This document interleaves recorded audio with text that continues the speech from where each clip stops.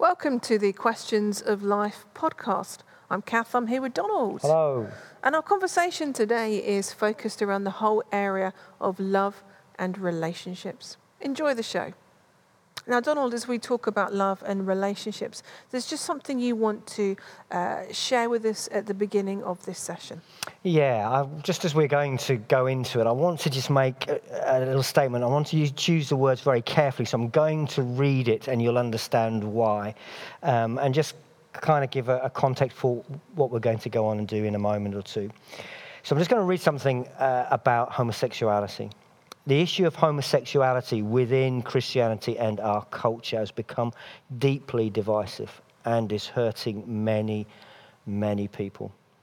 My own views and the views of the leadership of the church have been shared with those who come to our church on many occasions. And I'm happy to respond to emails from church members seeking a reminder. However, the overwhelming Jesus principles of grace, not judging, seeking unity amongst disciples, are lost in the extremes of debate that are currently existing. I do not believe God intends anyone to be defined or rejected by their sexuality or their views on sexuality. I'm profoundly aware of my own sin, and I'm not willing to have my words taken and used as stones to be thrown at others.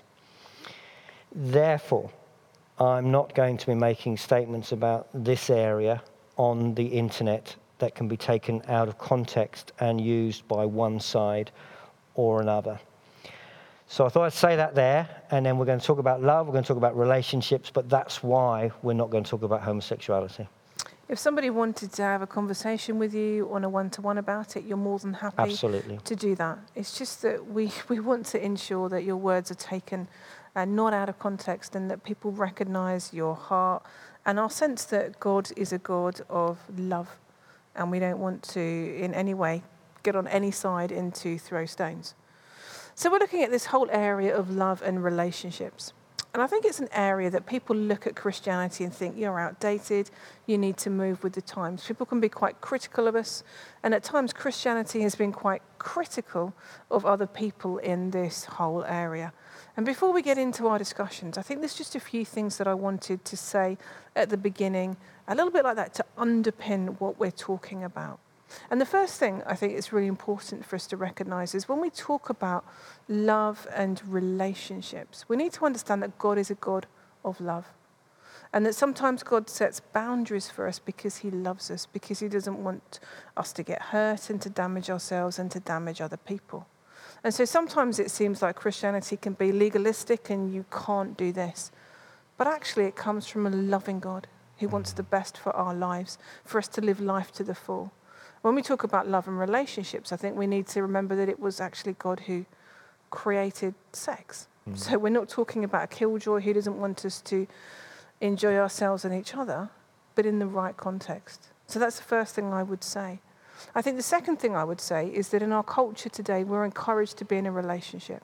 We're encouraged to be expressing ourselves. There's this unsaid thing out there that you're not going to be happy, content, or complete until you're expressing yourself sexually. And I think what I would like to say into that is that actually we're only ever going to find true contentment in a relationship with God. Having a relationship with somebody else is great and adds fantastic things to our lives, but it's not going to complete us. It's not going to be the holy grail that will sort us out. Third thing I want to say is that God is a God of grace, that God forgives, that we all mess up in lots of different areas, and that God is always there willing to forgive and to help us to start again. So if this is an area that maybe we've struggled with, at the outset we want to say, just please come and know that God welcomes you and that actually he loves you and nothing that we've done cannot be forgiven. Final thing I want to say, and it goes back to your throwing stones thing, is that too often people have unhelpfully judged people in this area. I think this whole area of love and relationships and everything else has been something that people have put up here. And if you step out of line, then you're the worst person in the world. And what we want to say is that's just not true. that actually in God's eyes, all of the things that we do wrong are equal. Some have different consequences, but this isn't about judgment. This isn't about throwing stones, but this is about saying, by the grace of God, we all go. So that underpins all of our discussions today. So let's start off with this whole area of love. Talk about love. What is love? I think love is fundamentally the most important quality and value and thing in the universe. I think God is defined as love. He describes himself as being love. I think it is the thing that underpins his entire creation and why he's given us freedom and why the world is as it is. And I think that our culture has lost an understanding of what love is. I think that essentially love is this feeling and decision and choice and experience of being valued, of being accepted, of being cared for, of being wanted, of being appreciated, of belonging, and that it's very closely connected with security and feeling safe and feeling protected, being listened to, being understood. So there's all of these kind of words. And I used to do, when I was a youth worker, I used to go into schools a lot and talk about love and relationships. And I would always ask the kids to write on a piece of paper what they thought the most important quality of love is. And I did that probably over a period of 20 years. And in that time, I consistently would get about 75% of the kids would write the same word. The other 25%, you get a whole lot of other different words. But the one word that consistently came out would be the word trust. The most important value and aspect of love is to trust and feel safe. And that links into faithfulness. It links into being able to trust someone with our feelings, being able to trust someone with our body, but being able to trust someone with our hopes, with our doubts, with our fears, with our heart. And I think that's really revealing, that love is fundamentally about feeling safe that we matter, safe that we are appreciated, significant, important. Now that can be the love of real friends who we know are going to be with us through thick and thin. That can be the love of family, of a brother or a sister or a parent or a child. It can be the love of a partner. Those kinds of love vary, but the most important aspects of love are common to all of those relationships. And it is this sense of being safe, of being appreciated, of being valued. And I think every human being has been created to be alive when we give love and to be alive when we are loved. And that is why the experiences of loss of love, whether that's violence or betrayal or loneliness or bereavement, all of those experiences are the worst experiences that human beings go through. So we might have all the money in the world, but if we don't feel loved, it's pointless. And equally, we may be struggling with all kinds of poverty issues, but if we feel the love of a family or the love of a friend, then it makes those things livable. So love is the most important thing in the world, full stop. I don't think there's any question about that, which is why Jesus says, the most important thing, the command I give you is to love. And everything in the Bible can be summed up by love. The whole commandments, all the values and instructions of the Bible are simply explanations of how to love. And we need those explanations because our culture has confused lots of other things with love. So sometimes we've confused popularity with love, and so people seek fame when actually it's not the same as being loved. I think we've confused sex with love. So people talk about making love, and actually sex is not something that makes love. It expresses love, but sexual violence, sexual abuse does not create love. So there are lots of ways in which we are grappling to rediscover what love is. Whole generations who've experienced betrayal, unfaithfulness, abandonment in family life has meant that many of us have not really experienced or understood what the Bible intends when it talks about love. And there's this glorious passage in 1 Corinthians 13, which I'd advise anyone to go away and read at the end of this session. It just explains what love is: patient and kind, keeps no record of wrongs, always trusts, or always believes. It's such a powerful statement of what love, and it's what every human being needs. I think it's really interesting when you started talking about what love is. You said that it was a feeling, but also a decision and a choice. Now that's interesting, because for a lot of people they think love is about a feeling, and when I don't feel that anymore, it's okay, I can move on. Quite a transient thing. But that's not what you're saying, is it? It's not solely based on our emotions. No, it's those things coming together that you choose. Because you love someone, you choose to continue to act lovingly, even though your feelings go up and down, and there are times when you don't feel it. But it doesn't, in our culture, and that's all I know, it isn't completely separated from feelings. So we start off that we feel something, but feelings kind of weave in and out, but love remains a consistent thing. So when you love someone, you choose to do the best for them, whether you feel like doing it or not, whether it's sometimes a sacrifice, and sometimes that's the more loving, is to continue to behave in a loving way, even when you don't feel it. And I think that's really, really important. And that if we dip in and out of friendships, or we dip in and out of family relationships by what we're feeling that day, it's incredibly destructive. And what really matters is it leaves other people feeling unloved. Because we go back to that concept of trust. That love has to be dependable. It has to be stable. It has to be something that I can rely on. And if I think today I'm loved and tomorrow I'm not, that I'm not loved at all. If I know that the people who say they love me, I can rely on that, it's dependable, then that's real love. And therefore, from their point of view, the feelings will come and go, but the choice remains the same. Okay, so looking at this whole idea of being loved, there are many different ways we can be loved, and we can express love, whether that's through a friendship, whether that's through family, or whether that's through a relationship. So let's take the whole relationship one. If you're not in a relationship, if you're not married, if you are single, does that mean that you miss out on being loved?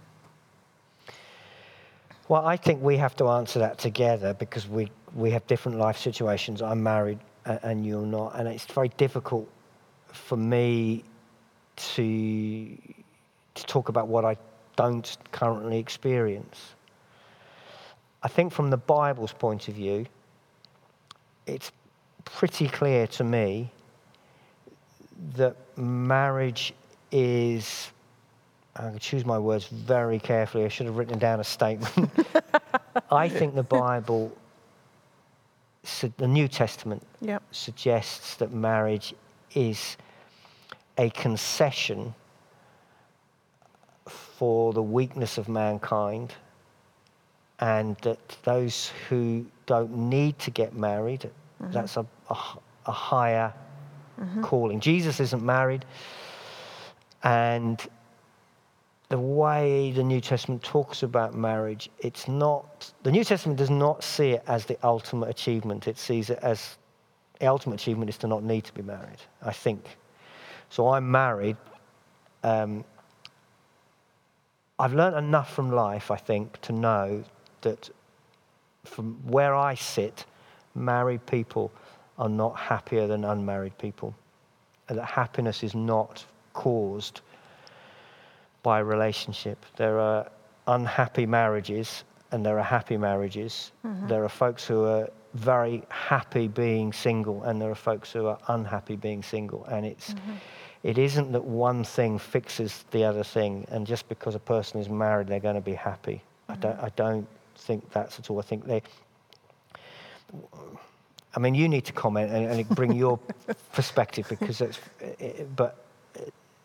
there are plenty of times when somebody is married, you think, if I wasn't married, it would be a bit easier because there wouldn't be this responsibility, there wouldn't be this thing that I need to do. So there are swings and roundabouts. I don't think one state is better than the other, and I don't think one state is happier than the other. But I'm saying that from the position of being married. I think it goes back to where we think happiness comes from. And I think if we believe that happiness, true, deep contentment comes from God, then whatever the circumstances of our lives, it's not that it doesn't matter, but as long as we've got our foundations in that place, that's the most important thing. And we were talking in our last session about having a sense of, this is me, this is my life, and I'm going to look at the good things and be grateful for that, rather than looking at other people and being envious and everything else. And so I think singleness, there are advantages to it and there are disadvantages to it. I think one of the issues with singleness is that, particularly in a Western church culture, probably a worldwide church culture, being single isn't seen as the norm, and that it can seem that churches are very couple, family orientated. It can seem as though if you're married, you get leadership positions. If you're single, there's lots of different things that go on there. So I don't think that I am diminished in being single. I personally have wanted to be married and have children. That's not happened. Could still happen. There could be some nice blind man that comes along. You never know. But for me, I'm not living in hope and thinking, oh, if only, then everything will change in my life. I think daily it's like, okay, God, we've got this day. What are we going to do with it? How can you use me? I go into that believing this is your best life for me right now. And I trust that. I trust that you're not withholding anything from me. I trust that you're not judging me and that this is your punishment because I've messed up. I know many people that aren't married that think that. That question themselves and think, is God withholding this because I've done something wrong? I don't think that. I don't think God's like that. That's not my experience. I just think sometimes in life, we don't always get what we want. I think as well, I look at some marriages and I think, oh, I'm glad I'm not in that. If I believe that marriage is for life and you've committed yourself to be with that person for life, oh, my life, I wouldn't want to be in that. And I think I would rather be single than having married the wrong person. From my experience, I would definitely underscore that. And you're not saying in your experience with your wife? No, yes. I'm saying that having been involved with folks where marriage has gone seriously wrong, that pain is horrendous. Yeah. Horrendous. Yeah. So I don't think the grass is always greener. No.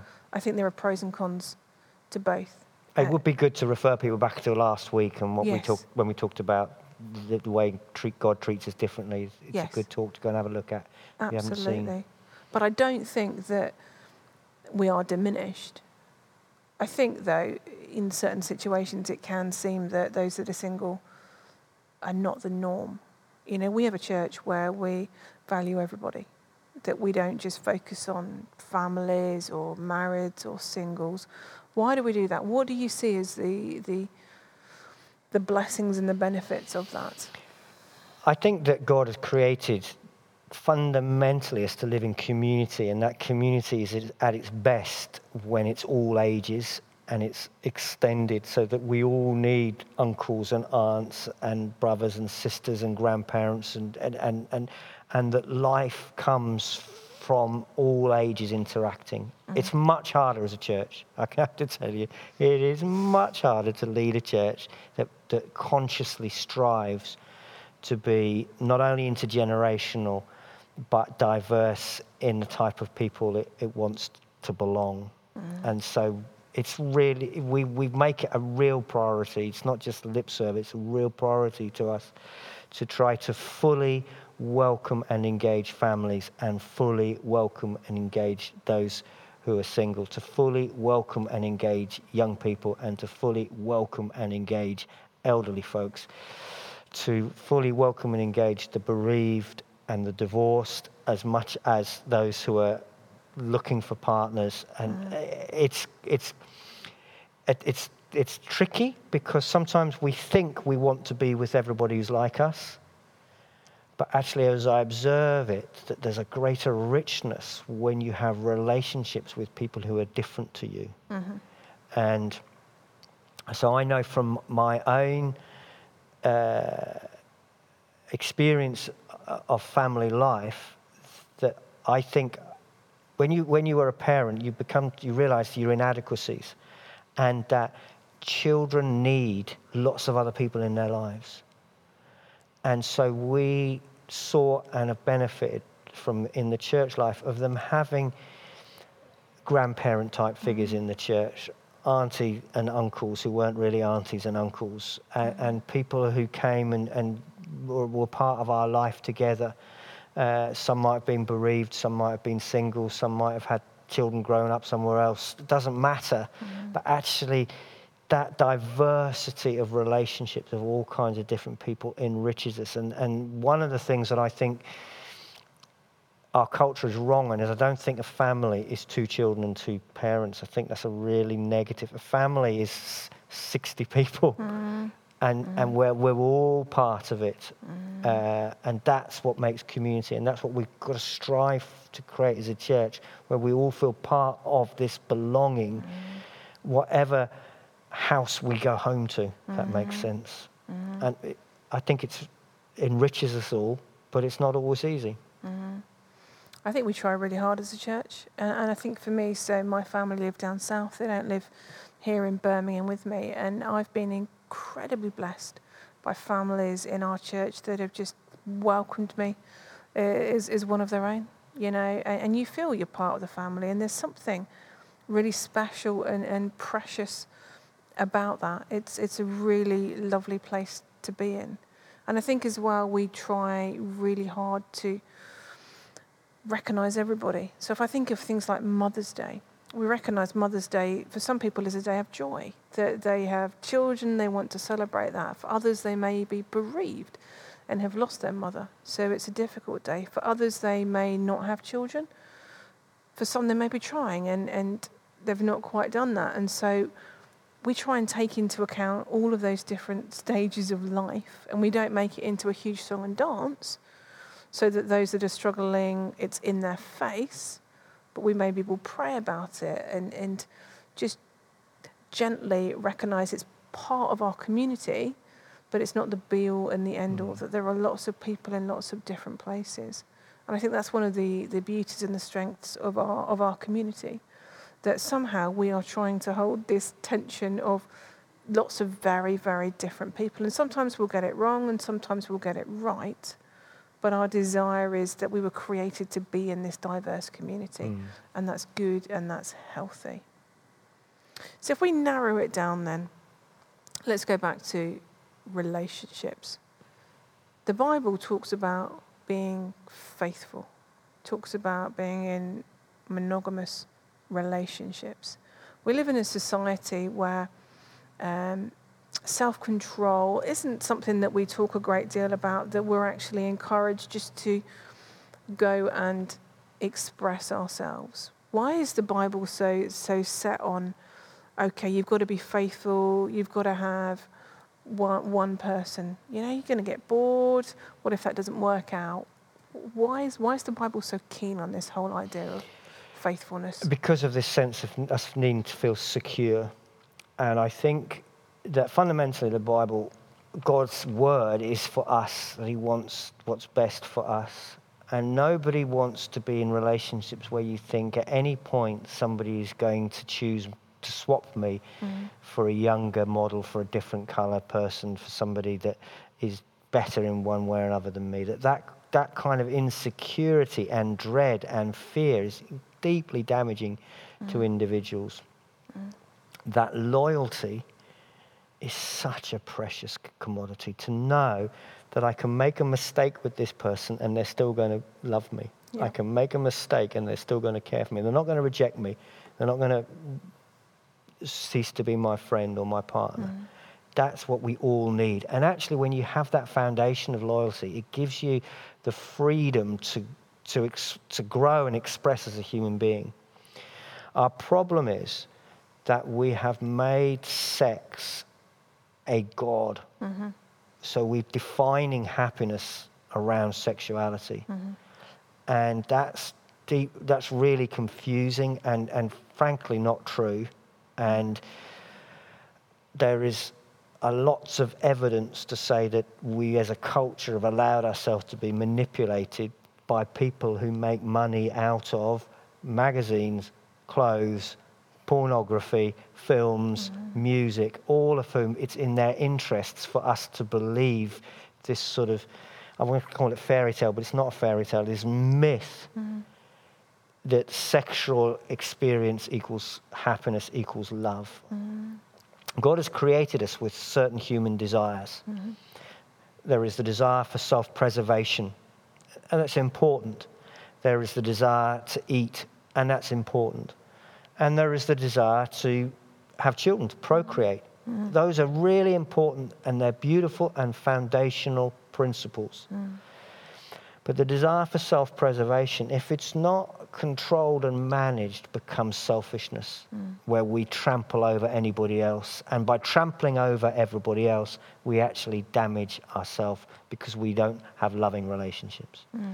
The desire to eat is good, but if we eat everything in sight, we become unhealthy, we risk ourselves health, and we die younger. So with those two appetites, we understand that self-control makes them more precious. Sexual desire is the same. That the desire to have sex with someone we love is a good thing for a season in a person's life. But uncontrolled and separated from love, it dehumanizes a person. And one of the things that's most painful for human beings is to have felt used, is to have felt that somebody has taken from them an experience simply for their own benefit and cares nothing for what's really going on inside a person. And although we think we want to be loved for our appearance or even our sexiness, actually, human beings don't want to be loved for our appearance. We actually want someone who loves us when we're not wearing makeup, who loves us when we're not feeling sexy, who loves us enough to say we don't need to have sex, or loves us enough to say, I'm going to wait until I'm committed enough to you for life. And actually, all of that brings a value and a dignity to the person that helps a sense of security and trust. So if I define myself as a sexual being and I need sex, then I can trample over other people to get it. But I'm not defined by that. I'm defined as a person that loves. And to love someone means that you respect and care for them for who they are, not for what they do for you. And that changes the whole perspective and dynamic. And that's why faithfulness is utterly crucial. And nobody likes someone to be unfaithful to them. Sometimes we get so damaged by unfaithfulness that something's died within inside that we say, oh, it doesn't matter anymore, because it hurts too much to say it does. But the bottom line is human beings need security. We need someone to say, I'm going to love you. In the words of, when you're 64, in the words of the Beatles, I'm going to love you. And that we say that to our parents, we say that to our children, we say that to our best friends, we say that to our partners, we say that to all the people that we're in relationship with. I'm here for the duration. Even if you mess up, I'm going to love you. Even if you become old and wrinkly, I'm going to love you. That's what human beings need. We need that faithfulness. So in a relationship then, can you just say, I'm committed, I'm in this for the long haul, I love you for you, and not get married? What's the importance of putting a ring on it? I think words are very easy. I can say, I love you. Men find it very easy to say, I love you, particularly if they're aroused. I love doing weddings. There are two essential promises that are a part of the marriage vows. The first promise is, I will love you in sickness and health, rich or poor, till death us do part. So the first promise is, I am committed to you, irrespective of what you do for me and how you look, and I'm just committed to you. Yep. That's a definition of love. So when people say, I want to just check you out a bit for a few years before we get married, I would say bottom line is, you haven't yet found love. You're exploring it, and courtship is great, and that's fine, but you haven't, until you know that you want to spend the rest of your life, and we talked about choice over feelings, until you make that decision, you don't really love a person. If you are saying, I love you until I don't, you don't love them. Yeah. If you're saying, I love you for a period to see if it's working out, you don't yet love them. And that's okay to say you don't yet love them, but don't sleep with them and use their body, because that's a damaging thing to do to a person Yeah. if it were to break up. Yeah. So that's the first thing, is you're promising to say, till death us depart. The second thing that's said in a marriage vow is, all that I have is yours. And that's backed up by that thing that we do, the legal thing. Yeah. In other words, I'm saying, here's my house, here's my CD collection, or here's my car. It's now yours legally.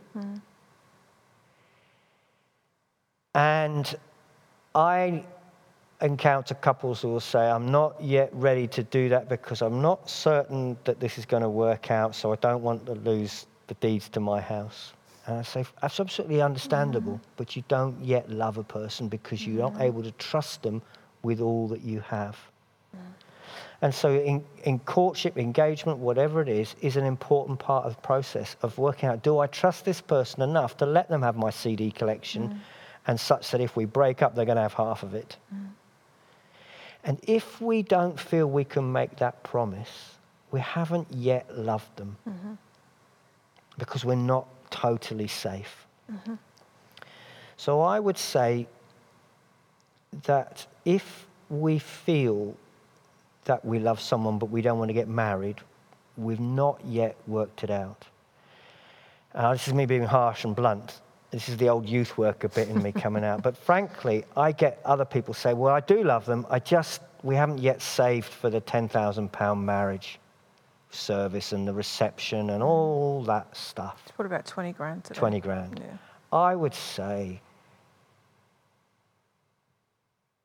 how can I put this politely? Just do it. Just get married. I can do it for 50 quid. Yeah. And you can be happy. Yeah. And you can have a party and a celebration to celebrate your 10th anniversary when you've saved your 10, 20 grand for the whatever hall it is. If you love someone, prove it. You don't prove it by sleeping with them. And you certainly don't prove it by saying yes to sleeping with them when you're not really sure whether you do. You prove it by saying, in front of other people, I'm committed to you and I mean this for the rest of my life. Yeah. And here's my car and my house and everything. And it doesn't matter how old you are, how much money, and whether you're going to have to live in a one-bedroom flat and scrimp and save. It doesn't matter, do it. If you love each other, make that commitment, because the relationship is more important than the party. So you make the commitment till death us do part. What about if it doesn't work out? Are there grounds for separation, divorce? What does the Bible say about that? I think the Bible's clear. Other Christians take a different point of view, but I think the Bible is clear that God does not want people to get divorced because it's deeply painful. But it is sometimes the lesser of two evils, and that Jesus and the Bible, Moses, allow for divorce in a broken and sinful world. That when the relationship is becoming damaging, that it is better that people separate than damage each other, whether physically or emotionally. And that the Bible is, we talked about what you introduced us with, is full of grace. It's full of God continually saying, here's the opportunity for a new start, a new place to begin. And there are times when we get ourselves in a mess that God says, okay, well let's start again. And so one of our ministries as a church is to partner with divorce recovery and to really help people rebuild their lives. And I think that's really a key value for us as a church, that wherever we've got to, and we come to God and say, Lord, help me. He says, okay, let's start again. So we don't ever want people to get divorced, but we do support people who've been divorced. And there are times when I will walk through divorce with people because it is better than the destruction that is going on in a family through not getting divorced. And that's a tragic nobody ever wants to be divorced. It's painful. It's the dashing of hope. It's the dashing of all kinds of things. But I don't believe God says rejects a person or gives up on a person at that place. That's just another place of rebuilding. And all of us have places where we get to the end of stuff and we say, Lord, I'm broken, will you rebuild me? And so if a person has been through divorce, can they, if they want to, marry somebody else? So our understanding is that divorce is the end of a relationship and it creates us being back to being single. So as a church, we do remarry people and we consider that as a fresh start and whatever. The only thing I would say is that we don't support or encourage people to get divorced in order to marry, in other words, to legitimize adultery, legitimize an affair. So if a person is breaking their marriage vows and committing adultery, we think that needs to be worked through rather than instantly into another marriage. There needs to be a sense of understanding what's gone wrong, of repentance, of restoration. So we do remarry people, but we don't remarry people quickly where that relationship was the cause of the marriage breakdown. We would say, hang on, we're going to step back from this. Brilliant. So we're going to move towards summing up. So we're talking about love and our need to be loved by God, to experience that love and know who we are in Him, but also that we're created to be in community, that we need to love and to be loved by other people, whether that's friends, family, married relationship, children, whatever it might be. What are your top tips for developing and cultivating that love in those relationships? My top tips are: consider love as a choice. Don't think of one person. Think of a number of people who you choose to love. Some will be people you're related to. Some will be just friends. But choose a number of people and be committed. You can't be committed to 100 people, but 7, 8, 9, whatever it is. And you do that in feeling and out of feeling. You want the best for them. You stand by them. You listen. If there are times when you speak the truth to them that they may not always find easy to hear, but because you're going to stay in relationship. So the key values are that you choose it, that you are patient, that you are forgiving, that you encourage, that you build people, that you value, that you look after, that you care, and nurture these practices in more than just one person, but that in a number of people, that you say, these are the people that God has put in my life to care for. And to be able to say, I know who God has particularly asked me to care for. So what if you don't know? What if you're listening to this and thinking, I'm feeling quite isolated, I'm not really feeling as though I'm being loved or loving other people, or maybe, yeah, I love my husband, my wife, my family, but that's it. How do you identify these people? I think there are different stages in our life. So I think if we're younger, I think we begin to look at who is in our life. So that might be, what family do we have? And that may be very difficult and painful relationships. So to love our family might be not an easy thing. It doesn't necessarily mean we agree with them or endorse them, but how you honor a parent that is difficult is a big question. But I think as we get older in life, and maybe we experience bereavement, so we've no longer got the same relationships that we used to have, I think asking God to just show us who's around in our lives. And maybe there's a time in our life when it is 7 or 8 or 9, and there's a time in our life when it's just a couple of people. But I think it's offering ourselves to God and saying, I believe you created me to love. And I believe that needs expression. I think that joining church, joining other places to meet people and be committed to people. Sometimes it's good to have activities of like mind. So we may have been bereaved. It may be good to join a group of other bereaved people and really commit into other people who've gone through that life experience, or other young mums, or other people who've been divorced, or to join a house group and really commit into the people of all kinds of backgrounds, or maybe to commit to serve in an area of church life and say, I'm going to commit to our young people's work and support and nurture young people, or I'm going to commit to our work with seniors, our older folks, and I'm going to commit to these people. So I think if there aren't naturally people who we can see in our lives, there are ways of volunteering, of placing ourselves in a position where we begin to say, I'm going to identify people who I can care for.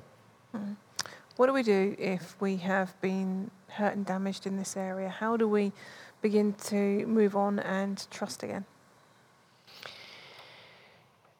Give ourselves time. Don't blame ourselves. I think trust takes time, and you can't. It's very connected to forgiveness, and we did a whole session on forgiveness. And the deeper the wound, the longer the natural process of healing is. And to accept that things may never be quite the same. There will always perhaps be a wariness, but to ask God to gently repair the cut so that it becomes a scar rather than something that's continually bleeding. And so we come to God and we say, look, this is where I've been hurt, this is where I've been damaged, this is the loss I've experienced, this is the breakdown I've experienced. To be honest about that, so give ourselves permission for that to be a process, to see if there are others who've had similar experiences we can walk alongside a little bit. I think that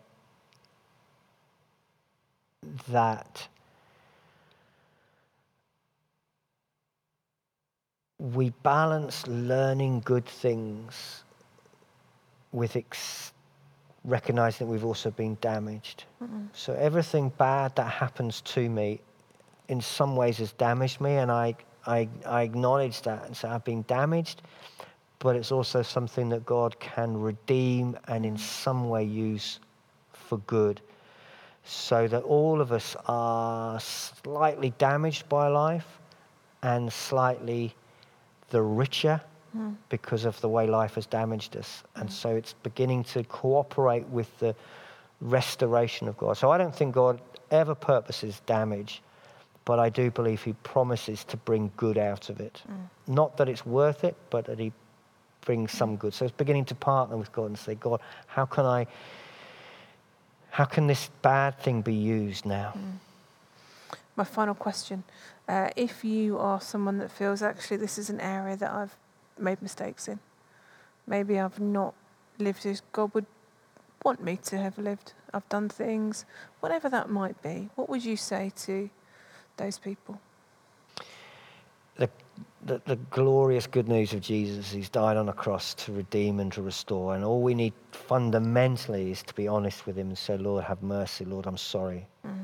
So the first thing is to come to God and to acknowledge our sin and our mistakes. And I think a very helpful thing is to take communion and just to allow God's forgiveness and allow him to take away our shame. It may be that moving on from that in time, there are things that it would be right to address. Maybe letters to write, people to apologize to, relationships to try and put back onto a more healthy footing that maybe can't be the same as they were, probably can't be the same as they were, but to allow God to again redeem stuff. Yeah. So that, I think, firstly coming to God, out of that there may be some steps that we can take over time. Brilliant. Is there anything else you want to add into the mix as we draw this to a close? Just to encourage everyone to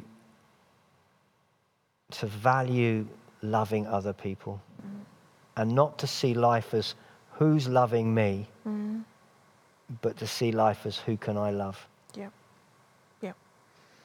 Brilliant. Brilliant, brilliant, brilliant. Thank you ever so much for joining with us again in this session. We hope you found it helpful. If there's anything that you'd like to come back to us and talk to us about, then do email us qol@scbc.org.uk. We'd love to carry on the conversation. If there's something that we can help with, then we are here. But thank you for watching. Just a reminder that this Sunday we have 3 live streams, 8:30, 10:30, 6:30.